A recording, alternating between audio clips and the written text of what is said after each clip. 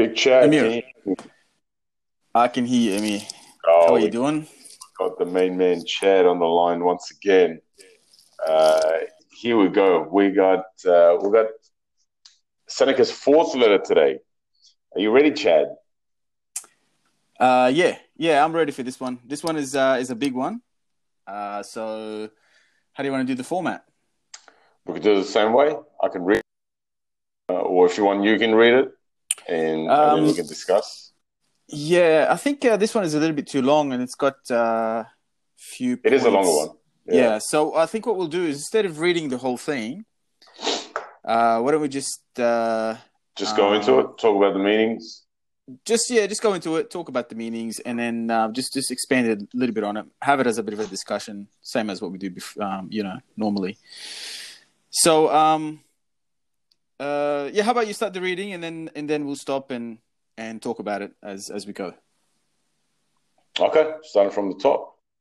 Let's have a look. So, the name of the fourth letter is actually officially on the terrors of death. Hmm.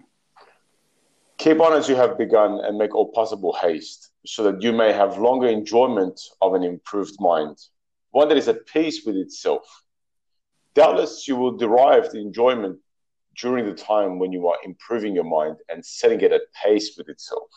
But quite different is the pleasure which comes from contemplation when one's mind is so cleansed from every stain that it shines. You Hmm. remember, of course, what joy you felt when you laid aside the garments of boyhood and donned the man's toga and were escorted to the forum. Nevertheless, you may look for a still greater joy when you have laid aside the mind of boyhood and when wisdom has enrolled you among men. For it is not boyhood that still stays with us, but something worse, boyishness. And this condition is all the more serious because we possess the authority of old age, together with the follies of boyhood.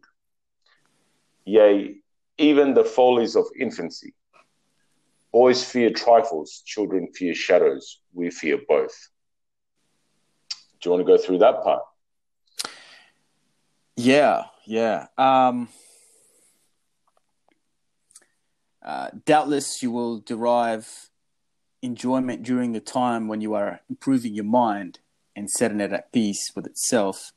But quite different is the pleasure which comes from contemplation when one's mind is so cleansed from every stain that it shines. That is a pretty powerful saying there. And this is, Seneca sort of goes about this letter in several different avenues. He's kind of sort of explaining to Lucilius how, different things that could affect someone's understanding of what death really is. And from this, the first part here, he's talking about, self-improvement. This is one thing, right? Continuous education, which is what we kind of promote with a lot of the stuff that we talk about. Part of this podcast is mostly about self-improving your life, right? So education is one of them, and but the most important thing about it all is really the simplification of your life, so that way, when you're sitting back and contemplating, right? And if your mind is cleansed from all the stains, it shines. Basically, the simplification of life, when everything around you is simple, then you just basically can rest and think with ease. And these are the kind of ways where you can, when you have this time to think and when you have this time to contemplate, this is when you come up with your own philosophy on how you see your life and how you can perhaps even extend this philosophy to the ones around you, right? In different circles of friends and things like that. This is kind of how I see at least this part. The second part is about the boyish, where he says, you remember, of course, what joy you felt when you laid aside the garment of boyhood and donned the men's toga. Basically, what he's saying here is it's all got to do with the maturity, right? So you accumulate all this knowledge, you understand, you try to understand, your life around you. You try to get sort of ready, if you like, the wisdoms in how you see wisdom, because maturity and wisdom kind of like go hand in hand. The more experiences you have in your life, the more wisdom you're going to have, because the more answers you can give to questions, right? Mm-hmm. So the whole self-awareness, you're not going to be able to be very much self-aware when you're young. As you grow older and as you understand more of how things work around you, and you become a bit more self-aware, you begin to understand who you are. This is when you sort of start reaching that maturity level, that wisdom. One of the things that sometimes you think about, I mean, we go through the graduation from schools and universities, and all of a sudden we are possessed, like we possess that, we possess that authority of being an adult. Yet we don't seem to understand the responsibility of what that means. And there's a whole mental acceptance that needs to be done to take on that job. You know what I mean? And this is kind of like, I believe this is what he's trying to say in this case. Like you want to move forward in your life. And if you want to move forward in your life, you kind of have to sort of move away from leaving behind those younger ways, the things that you try to sort of try to keep you young as such, right? And this is kind of like a little bit toxic, according to Seneca, basically growing older, yet still holding on to younger ways. To him, that's considered to be toxic. And that's kind of like where that's actually taking you. Yeah, so like, when he talks about this boyishness, that's the part that stuck out the most for me. Is it's saying, like, even though we grow up, even though we become men, biologically speaking, when we lay aside the garments of boyhood and wear the man's toga, and we get escorted through the forum, we still keep with us this immaturity, this we're stuck in that sort of stage of our lives a lot of times, and this condition is all the more serious because we possess the authority of old age. So we have more power, we have more understanding. Supposedly, we have more wisdom at a later age, but we still hold on to these characteristics, or these characteristics are still present in us. They're still visible in us. We still carry them with us, and that's probably the biggest part that stuck out for me in that first paragraph. Excuse me. Continuing on into the third part. All you need to do is to advance. You will thus understand that some things are less to be dreaded, precisely because they inspire us with great fear. No evil is great, which is the last evil of all. Death arrives. It would be a thing to dread if it could remain with you. But death must either not come at all, or else must come and pass away. It is difficult, however, you say, to bring the mind to a point where it can scorn life. But do you not see what trifling reasons impel men to scorn life? One hangs himself before the door of his mistress. Another hurls himself from the housetop, that he may no longer be compelled to bear the taunts of a bad-tempered master. A third, to be saved from arrest after running away, drives a sword into his vitals. Do you not suppose that virtue will be as efficacious as excessive fear? No man can have a peaceful life who thinks too much about lengthening it, or believes that living through many consulships is a great blessing. Rehearse this thought every day, that you may be able to depart from life contentedly. For many men clutch and cling to life, even as those who are carried down a rushing stream, clutch and cling to briars and sharp rocks. Wow. Yeah, this is there's three main parts in here to really look into. The first one is where he says, all you need to do is to advance. You will thus understand that some things are less to be dreaded, precisely because they inspire us with great fear. No evil is great, which is the last evil of all. Death arrives, it would be a thing to dread if it could remain with us, or with you, sorry. But death must either not come at all, or else must come and pass away. This is really, really powerful, really, when you think about it. I mean, a part of it is saying, this is a continuation from what we were saying before, like in regards to, continuous education. Keep on learning, keep on making yourself knowledgeable about what goes on around you, and move forward. But then he moves into the whole fear aspect of things, right? And this is when he sort of like puts death and fear together. And this part here is powerful because he really, everybody fears death. And he's telling Lucilius that, like, death is the most dreaded fear. But death won't stay with you forever. It just comes and goes, right? So basically what the whole mental aspect of this is that it's not like it's torture forever, right? If you're going to be, it's like, say you are, and he mentions that later on, say you, for example, you're being called in to get your head cut off because you've done something wrong, right? For whatever reason. So say we're talking back in the days here. The good old days, yeah. The good old days, yeah. So you're going to be beheaded. Now, the thing is, that's it. It's done. You're going to get beheaded. The thing is, you know that death is going to come. So if you're going to keep on worrying about it, then it's just you're going to lose it before you get there. I mean, it's a little bit sort of weird to say it this way, but you're only going to worry about death during the time that the knife is going to cut your head off. Yeah. In that period of time, this is the only time you're going to worry about death.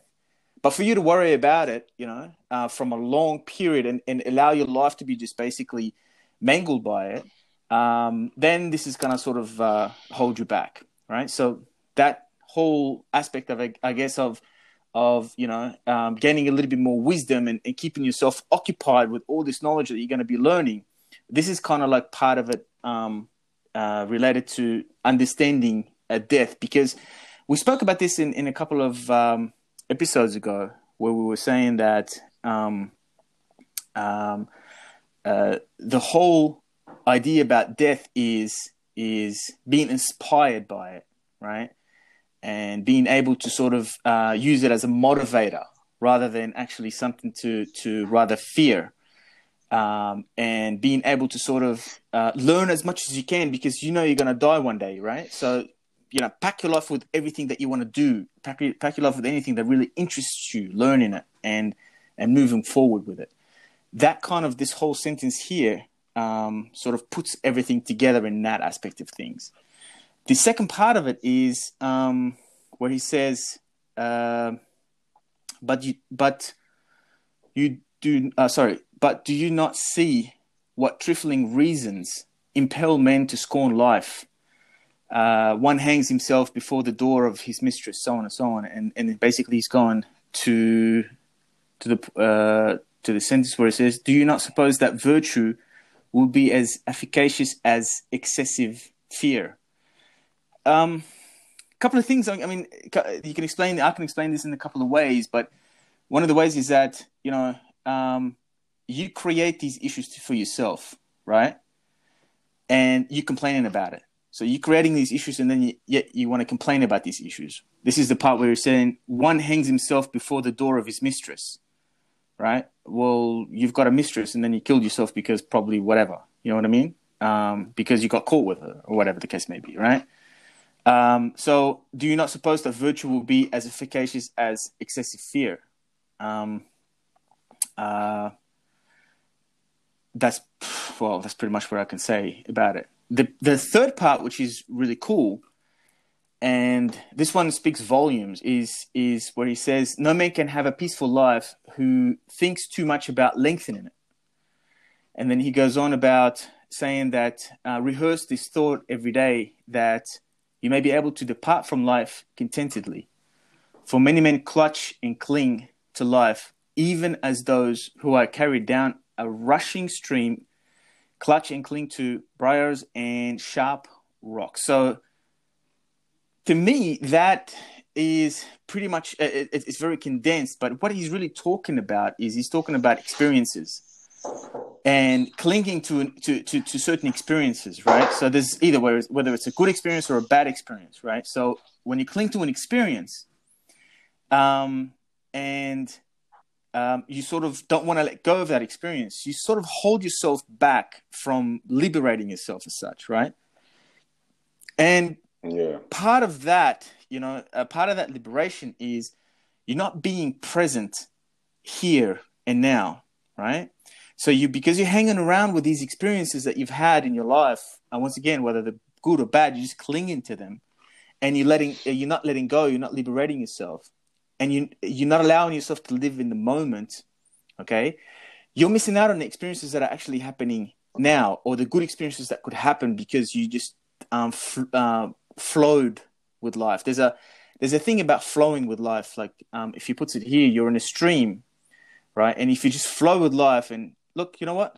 Let go of the experiences once they finish and accept the end of an experience. But sometimes it's a little bit easier said than done, because you let go of an experience and you try to sort of hang on to it. But if you believe in your head, or if you at least reframe it in your mind that, you know what, there's another experience that's going to happen, so I need to anticipate for that experience, whether it's a good or bad, then you can actually flow with life a lot in a more gentle manner. And it goes back to what he was saying in the first or second sentence, where we're talking about the simplicity of life, simplifying your life. So when he's part of that simplification of life is not to have too many messes in your head and too many distractions that basically just move you away from that flow of life, because that flow is going to happen whether you like it or whether you don't. The more you struggle, right, the more energy you're going to basically consume to stay away from it. But how much can you really hang on, right? And this is where actually it gets pretty interesting, where he says, no man can have a peaceful life who thinks too much about lengthening it, right? So that's really got to do with worrying about a whole lot of things, right? Worrying about what others think, what others think about you. He says over here, or believes that living through many consulships is a great blessing. So thinking what other people think of you, worrying about what other people think of you, worrying about how you view yourself to the world, not being able to flow gently with the flow of life, trying to sort of deviate from what really fate has got to you. And he talks a little bit more about fate later on in the letter. So understanding the bad events, okay, and understanding that after a bad event there's a good event, and being able to distinguish between the bad event and the good events, and being able to learn and advance yourself from these events and experiences in your life. And that allows you to use, basically, this is where you use death as a motivator to allow you to sort of let go and move forward, right? The last thing you want is to be, in the last hour of your life, and being able to sit back and think and regret things that have happened in your life because you didn't flow with life the way it's supposed to. Yeah, so I read that. I mean, the first part of that, the last evil of all being death. Is just interesting the way it looks at it, because it's just saying you don't need to dread it, because the last evil of everything that's to come is the most evil thing, and that's death. And the thing with that evil is that it just comes and passes away. You don't feel it. There's nothing for you to dread because you don't experience it. And for some reason, that it reminded me of a thing I read on social media a couple of times would come and go. It says something like, when you're dead, you don't know you're dead. Only the people around you who love you know you're dead, and it hurts them. And it's the same thing as when you're stupid. So I like that. it just shows in the sense that, when death comes for you, and when it does happen to you, it's not something that you carry with you, and you wake up every day and you're like, oh my God, I'm still carrying this burden with me and stuff like that. It just comes and goes. And that's the last evil of all. That's the evil that, if you're going to fear anything, it's that one. And the thing is, there is nothing to fear, because when it comes and you don't know what's happened to you. Mm. But the next part was, for me, a little bit, I took it as a little bit more of a literal meaning. And I'm like, man, life must have sucked for people back then, because the way it's talking about just how much life sucks. And that basically, that don't try and lengthen your life in any way.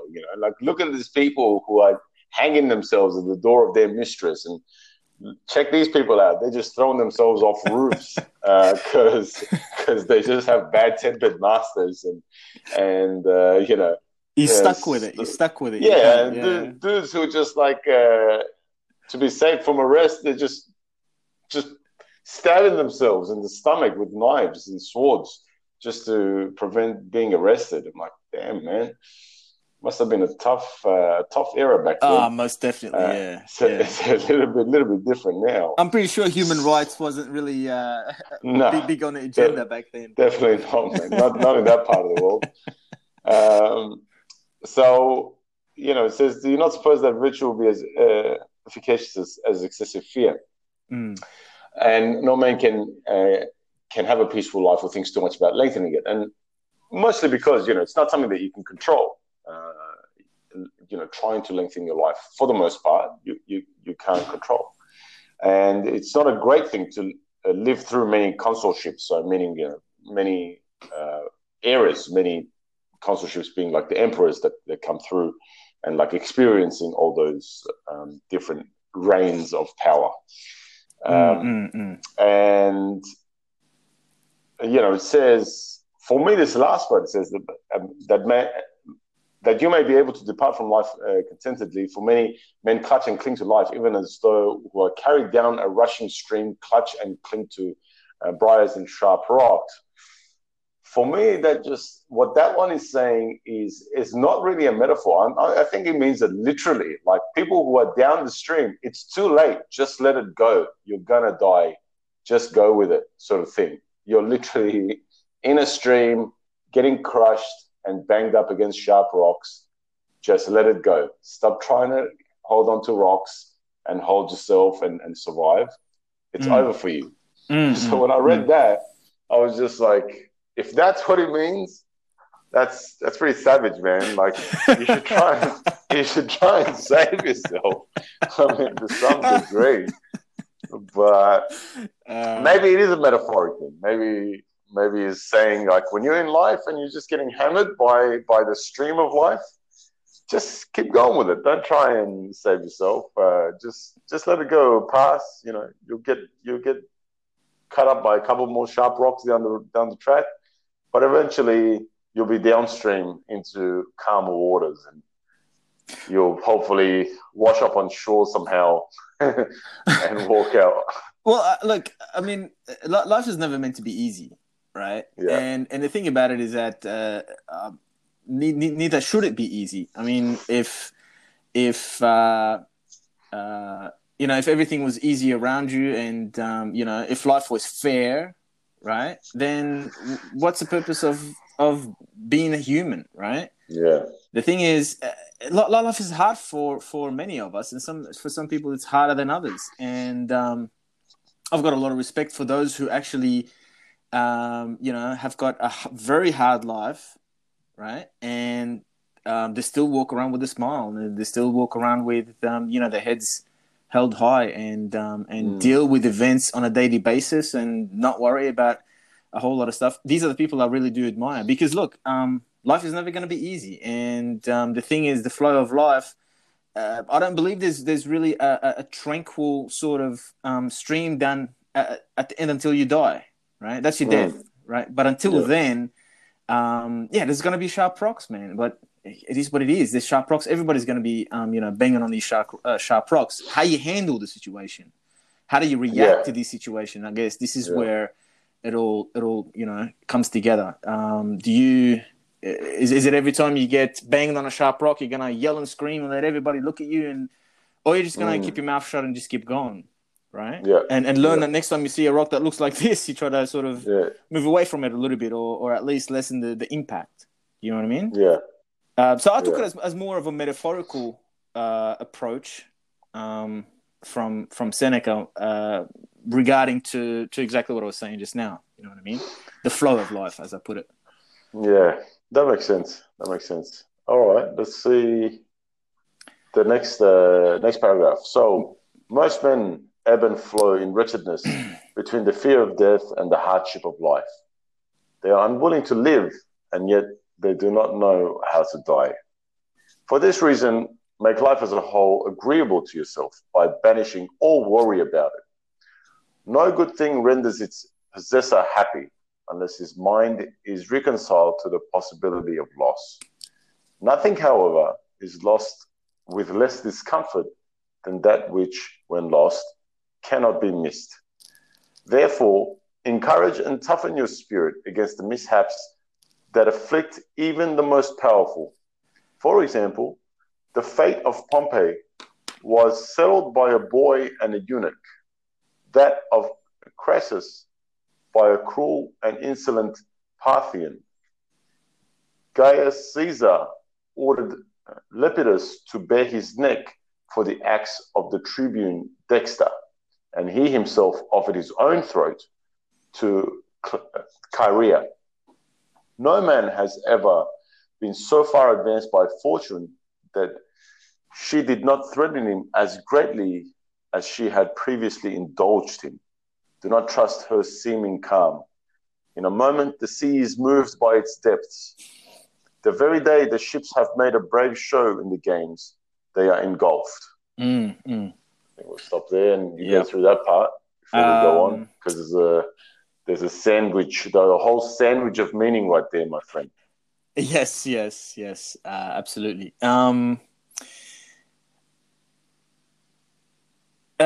Most the first part, most men ebb and flow in wretchedness between the fear of death and the hardship of life. They are unwilling to live, and yet they do not know how to die. That is, wow. I mean, that's a really, really cool quote there. Yeah. They do not know how to die. You know what I mean? And the thing about it is this actually rings a bit of a bell from another letter that he wrote, where he was talking about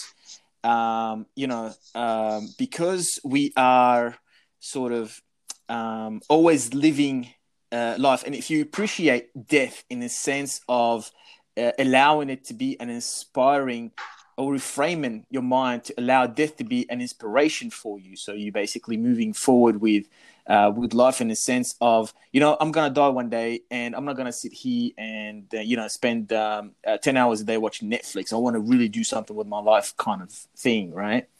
The thing is we are actually dying every day, right? Death is not just something that happens. I mean, there is a point when we die, and this is the point that we fear. This is what we were talking about before.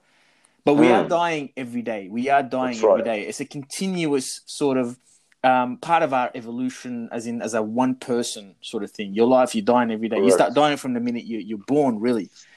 And to me, this is kind of like what he's saying here, is that yet they do not know how to die. To me, it means like they don't know how to live their life fully, right? I guess if I was to write this book, I'd name the book "The Art of Dying," and it might sound really sort of negative and dark and things like that. But really, if you are dying every day, and well, the art of really being able to live properly is to appreciate death as you're approaching it, right?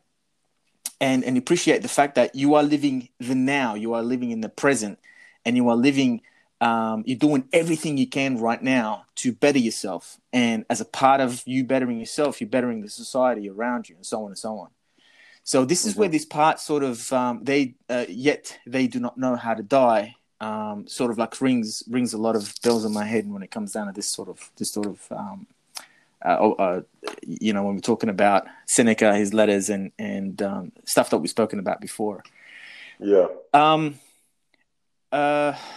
The second part, no good thing renders its possessor happy unless his mind is reconciled to the possibility of loss.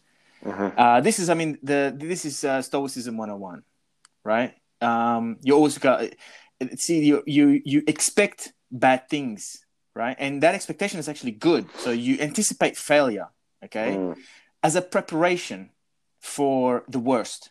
That's basically all you're doing. It's not anticipating. There's a bit of difference between anticipating failure and thinking about it and, oh, it's going to fail and being negative about it. When you're expecting the worst of a situation, most likely, right, you're not going to get to that worst situation. But what's going to happen is that even if you fail, you're prepared for it. You know how to handle the situation. I like to call this more or less like similar to the seatbelt theory, right? I mean, you wear a seatbelt when you're driving. Not because, oh my God, I'm gonna get into a crash. You don't know you're gonna get into a crash, right? But you wear it anyway, just in case you get into a crash. It will give you a better, it will improve your statistics of survival, right? So the better chances for you to survive it. And this is basically where this bit comes. What this bit is really telling me in this case. Then he talks about Pompeii and all that sort of stuff. So I'll just. I'll skip that. But the bit that is really good is that fortune. What did he say? No man has ever been so far advanced by fortune that she did not threaten him as greatly as she had previously indulged him. And then he goes, "Do not trust her seeming calm. In a moment, the sea is moved to its depth. The very day the ships have made a brave show in the games, they are engulfed. Simply, fortune gives you and fortune takes it away, you know? And the thing is that if you can accept that in the sense of one day you might make a whole lot of money, right? But if in your mind you treat all that wealth that you've got, all that sort of, possessions that you've got, that, you know what, one day I'm going to lose it. You don't put too much attachments to these things. Then when it actually does go away, you're pretty cool with that, right? You're expecting the bad things to happen, right? You're preparing for the worst. So this is where that linking between, fortune's going to give it to you, cool, but then fortune's going to take it away from you whenever she wants. So don't trust fortune, pretty much. Mm-hmm. Yeah. I liked a couple of parts of this particular paragraph. So no good thing renders his possessor happy unless his mind is reconciled to the possibility of loss. That, for me, it's saying that joy and that sweetness of having something and appreciating having something can only really be there to its full extent, to its full volume, when you know that there's a possibility that this will all go away one day, or can go away one day, or sometimes even will go away one day. And it's not just about life, I don't think. I think this applies to everything. So me personally, like I work as hard as I can to always stay on top in whatever my goals are.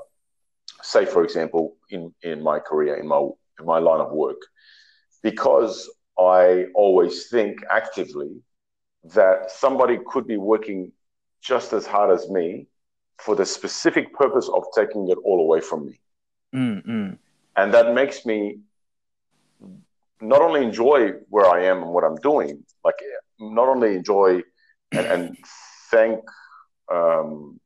whatever higher power there is out there that I have been able to get my life to be able to do the things that I'm doing now, work in a line of work that I really enjoy, do the things that I really love, wake up and do, have a career that, it's not a career actually. It's it's my craft, you know. Mm-hmm, mm-hmm. So it's even more than that. But the fact that I know that there is a possibility of loss of this thing, it makes me enjoy every moment more. It makes me not complain about the long hours more, right? Mm.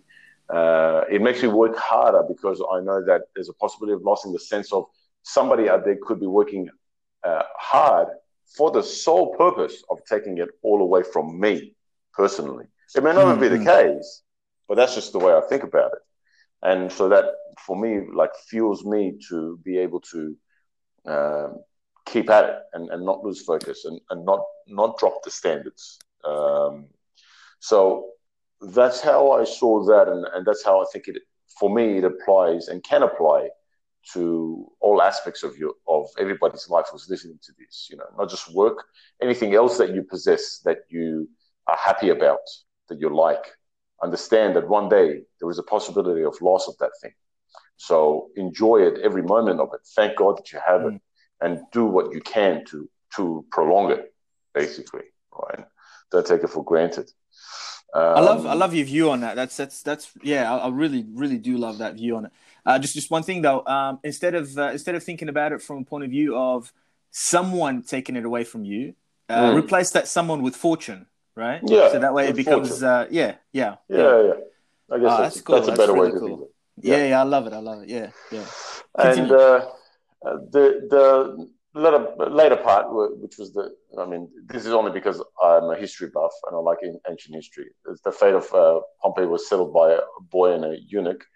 Mm. So Pompey was the um, the rival to Julius Caesar, and he eventually, as a last stand, he fled to Egypt and he tried to get Cleopatra's brother, younger brother, who was the emperor at the time, who was the king at the time, Pharaoh. to the pharaoh. That's right. I couldn't think of the word. To help him defeat Caesar, and his fate was settled by the boy. He was literally, well, I think he was 14, uh, because he wanted to gain Caesar's favor because he knew that Caesar was stronger. So and Caesar was chasing after him into Egypt to fight him there. So the boy just basically killed Pompey. They arrested him and they killed him. And I think from ancient accounts, they severed his head, put it on a platter, and presented it to Caesar, which Caesar didn't Mm. actually like because he didn't want. He thought that an emperor, a great warrior, shouldn't go out like that. But yeah, that's just a little side note right there Yeah for yeah. the history buffs out there. Um, so that's what I got out of that one. Let's see, what are we up to? Number 8. Reflect that a highwayman or an enemy may cut your throat, and though he is not your master, every slave wields the power of life and death over you. Therefore, I declare to you, he is Lord of your life that scorns his own. Think of those who have perished through plots in their own homes, staying either openly or by guile. You will then understand that just as many have been killed by angry slaves as by angry kings. What matter, therefore, how powerful he be whom you fear, when everyone possesses the power which inspires your fear? But, you will say, if you should chance to fall into the hands of the enemy, the conqueror will command that you be led away. Yes, whither you are already being led, whither you are already being led. Why do you voluntarily deceive yourself and require to be told now for the first time what fate it is that you have long been laboring under? Take my word for it. Since the day you were born, you are being led thither. We must ponder this thought and thoughts of the like nature, if we desire to be calm as we await that last hour, the fear of which makes all previous hours uneasy. Mm. Mm. Hit us with that knowledge, Chad. Come on with it. Man, this one's actually tough for me to grasp. The thing is that the first bit, I think it continues from what you were saying about Pompey and the eunuch and the boy and stuff like that, right? So the thing is, see, anyone has got, from what he's saying over here, anyone has got the power to practically kill you, right? I mean, he's mentioned it's like anybody can actually has got the power to kill you. Now, you are surrounded by people every single day, right? You work with tons of people around you every single day. The potential of one of them being your killer, being the person who's going to end your life, you never know. The thing is what matters, he says, what matters therefore is how powerful he be whom you fear, when everyone possesses the power which inspires your fear, right? This is where I'm getting from that. So everyone has got the power to sort of that give you fear. Now, if you don't want to include sort of somebody to kill you or anything like that, everybody has got some sort of a power over you, right? Some sort of a power to inspire fear in you, if you like, right? And the thing is, the way I kind of interpret this is that, you have every person has got their own fears, right? So my fears are different than your fears, right? And sometimes I look at your fears and like, really? Like, what are you worried about that for? And you look at my fears and you might say the same thing. The most, I guess the thing that needs to be remembered here is that the inspiration of fear from other people. You know what I mean? Like sort of. And I might be butchering this left, right, and center here, but my understanding of this is that fear is everywhere. It's just kind of like, once again, is how are you going to basically be able to react to this? The second part, where he is saying, if you should chance to fall into the hands of the enemy, the conqueror will command that you be led away. And this is the part, I think I mentioned that before, where this is when you know that, for example, in this case, like death is coming, right? Mm-hmm. And you headed there kind of like every day. This is more or less like a metaphor in this case.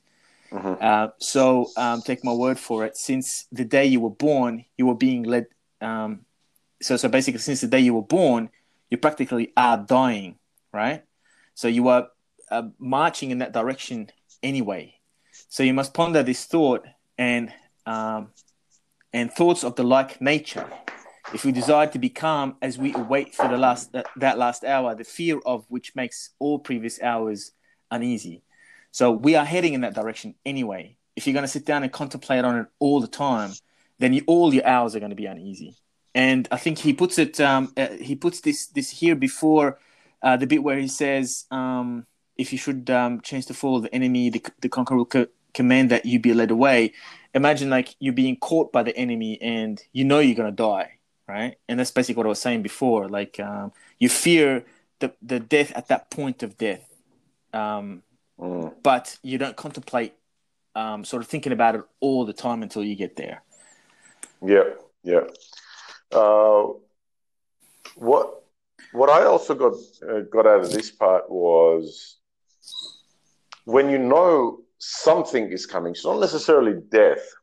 So when you get caught, if you fall into the hands of the enemy, and the conqueror will command that you be led away. So he's saying basically, that's it. You're caught. Why are you deceiving yourself? You know that you're going to be led away to be executed or whatever. I think this also applies to other, because look, like stuff like that doesn't happen anymore, right? In our day-to-day lives, but similar stuff happens where somebody who may be of a higher authority and maybe on a power trip of some sort, quote unquote, captures you or finds you out to be doing something that's against their wishes. And would want to maybe bully you or inflict some kind of a punishment on you. The same concept applies in the sense that when this comes and you've been caught and you've been found out, when you know that this person is going to do something to you or make an example out of you, why are you trying to pretend like maybe it won't happen? And why are you trying to deceive yourself in the sense that maybe you think that, maybe I'll get off easy or whatever? Instead, just be like, fuck it, man. Do whatever you want. I'm just going to just be a rebel till the very end. That's much more admirable. It's much more of a story to write home about, a story to be told about you. And it feels better, man. And I'm talking about from personal experience. This is, in like nowadays, since, very recent, earlier in my life was probably a different story because that's your conditioning through society, right? You must bow down and to higher authority or whatever. But now, if I'm doing something that I know is right and a higher quote unquote power wants to be like a bully of some sort, and impose like some unfair rule or whatever, and I get caught or I get found out, I'm just like, do whatever you want, man. I don't care, because whatever I say, you're going to do whatever anyway. So it doesn't matter. It doesn't matter if I'm not going to apologize to you, because what I did was right. I'm trying to explain my point of view. You don't want to hear about it, so to speak. You don't want to agree with me. You don't want to listen to me. You don't want to hear me out. You don't want to give me the time of the day. So you know what? Fuck it. I did what I did, and I stand by what I did. Do whatever you want. And oftentimes you will find that they won't deal out the punishment that they originally were going to, for example, right? Because they see that you have accepted the fate and you're completely fine with it, and now they have no power over you in any way. There is no way they can scare you. There's no way they can inspire any fear in you. Nothing like that. It's too late. They've lost their power. And so if you're going to be a rebel, just be a rebel to the very end.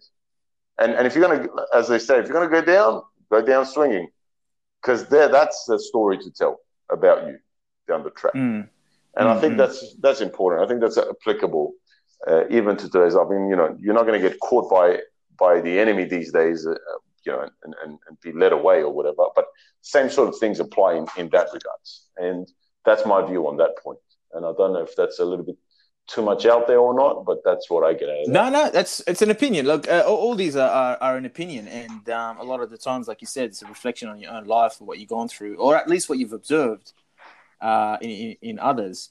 Like even like for those who, for example, it's not about finding out things, or a lot of the times you standing in front of society to say no, for example. It could be a decision that you made which wasn't necessarily the right decision, right? Which has caused certain things to react, or certain reactions in your life, right?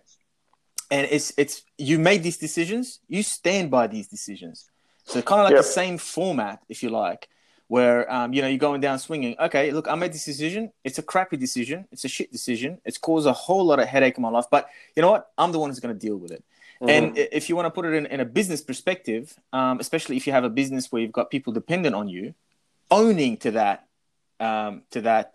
sort of the mistake or whatever that has been. Look, it was my fuck up, guys. I'm the one who's going to take responsibility. I'm the one who takes the blame for it. I'm the one, da da da da da. You know what I mean? So I guess it can go so many different ways. But that's actually really cool a really cool way to think about it as well. All right, this last part, let's finish it off. But I must end my letter. Let me share with you the saying which pleased me today. It too is called from another man's garden. Poverty brought into conformity with the law of nature is great wealth. Do you know what limits that law of nature ordains for us? excuse me, do you know what limits that law of nature ordains for us? Merely to avert hunger, thirst, and cold. In order to banish hunger and thirst, it is not necessary for you to pay court at the doors of the purse-proud, or to submit to the stern frown, or to the kindness that humiliates. Nor is it necessary for you to scour the seas or go campaigning. Nature's needs are easily provided and ready to hand. It is the superfluous things for which men sweat, the superfluous things that wear our togas threadbare, that force us to grow old in camp, that dash us upon foreign shores. That which is enough is ready to our hands. He who has made a fair compact with poverty is rich. Farewell. Wow. Hit me, Chad. Hit me with it. Look, this one is a simple one. Accumulating of things that are, the difference between needs and wants, right? So what is it that you need? Well, you don't want to go hungry, you don't want to go thirsty, and you don't want to go cold, right? So these are the basic needs. If you've got enough of those, if you cover these three bases, that's it. You can live, right? You can survive. You can move forward. Mm-hmm. Okay. Anything more than that, then it's gonna basically just you are creating complexities in your life. You are creating opportunities for you to cling onto things, and it kind of like sums up a lot of the points that we covered before. Like as an example, the cloudiness of your thoughts, and how we were talking about before, like. If everything is simple in your life and you complain about simple stuff, not the stuff that you can't control, then you can contemplate, you can see life from sort of like from a simpler perspective. You can see life, you can move on with life, you can flow with life without having to clench onto these rocks and things like that, stuff that we've spoken about before. Mm-hmm. So that simplification of, okay, I'm just going to really do the basics. I'm going to make sure that the basics are there. And the rest, I can accumulate riches and money and all that sort of stuff. But if I lose it, that's cool, as long as I can go back to the basics. And as long as an example, got the hunger, thirst, and cold covered, that should be cool. And this is kind of like where he's coming with this. Yeah. What that last part is definitely, like you said, is very simple. It is basically saying...